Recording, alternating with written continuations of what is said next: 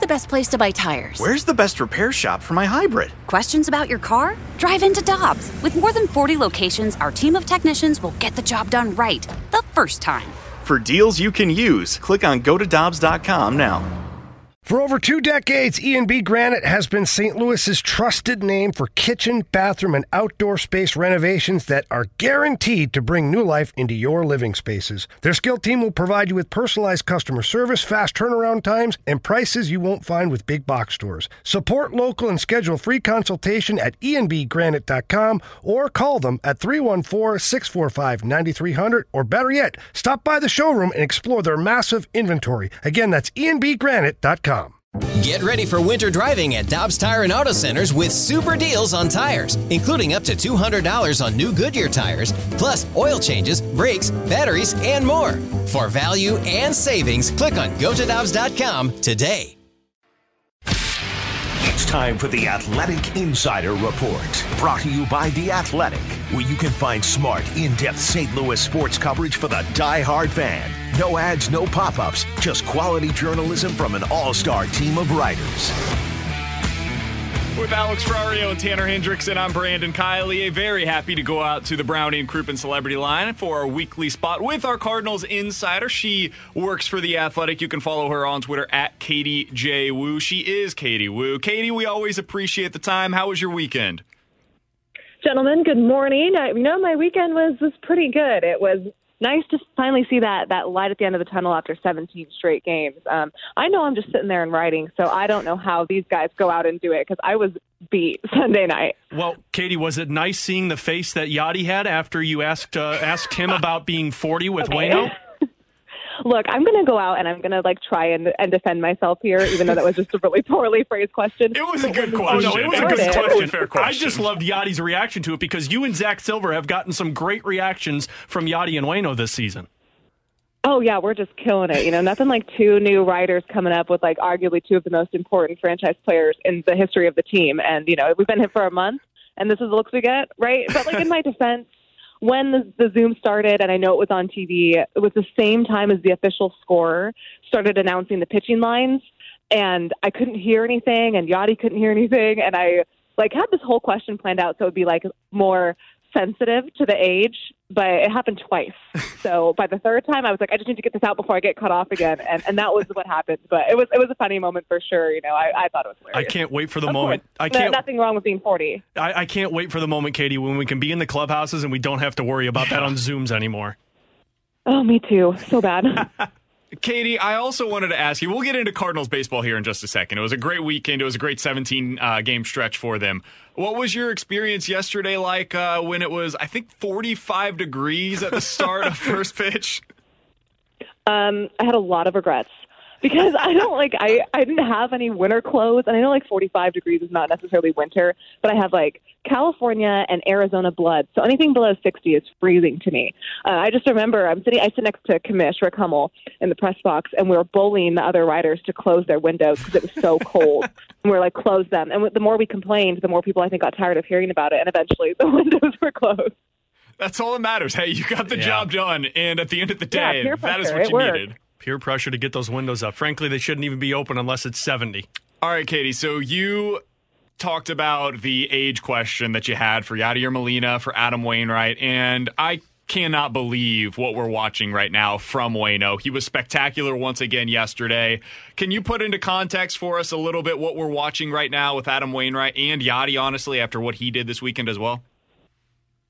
Honestly, it's kind of poetic, right? It's very fitting that these two guys who have been a staple in Cardinals sports for,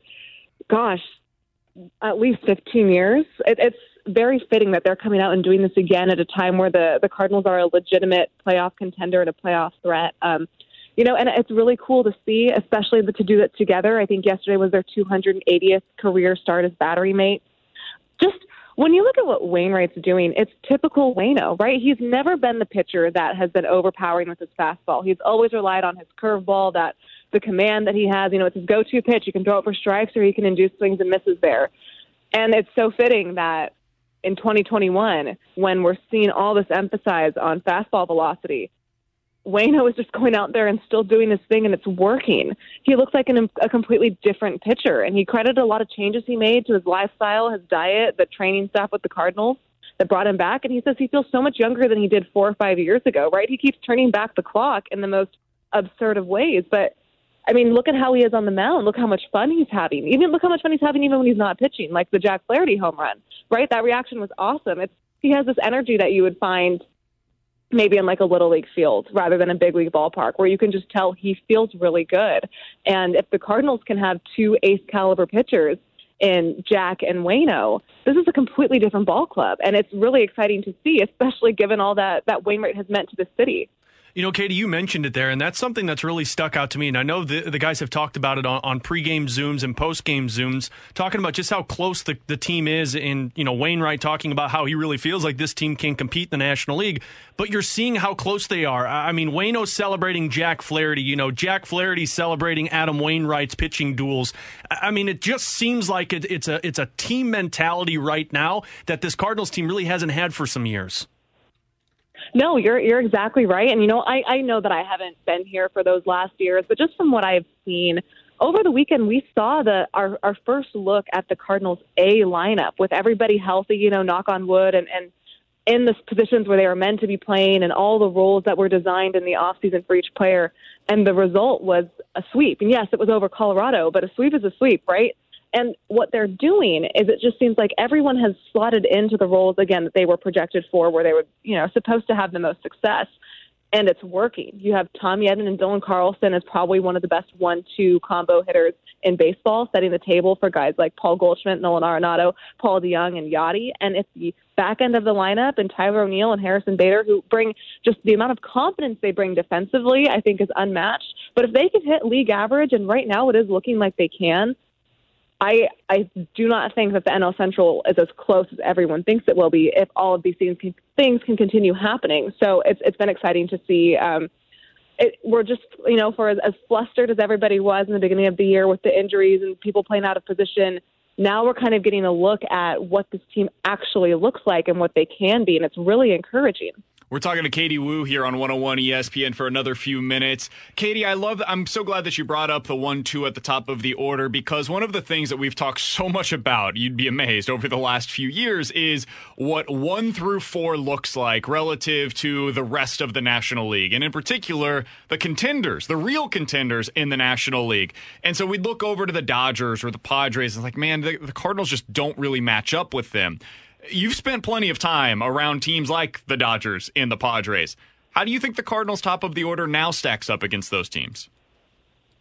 I think, honestly, that the Cardinals' top of the order is one of the most underrated in baseball, and I think they like it that way.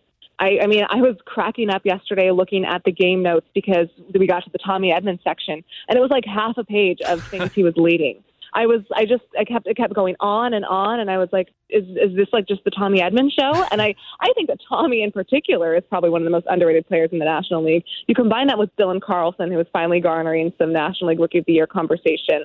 But, you know, not a lot of national talk around both of them. I mean, these are 2 switch hitters that get on base.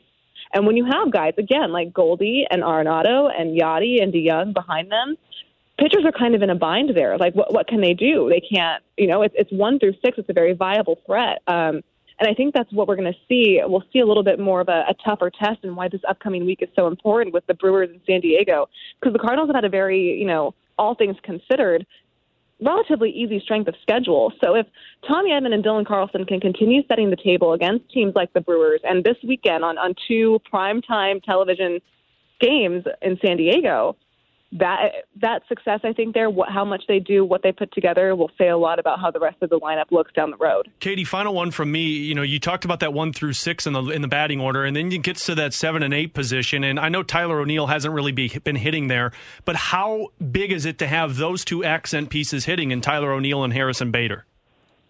Yeah, exactly. You know, like I said, if they can do league average, if they can continue just producing right around the median there, I think that's all they really need to do. Their defense, again, speaks for itself.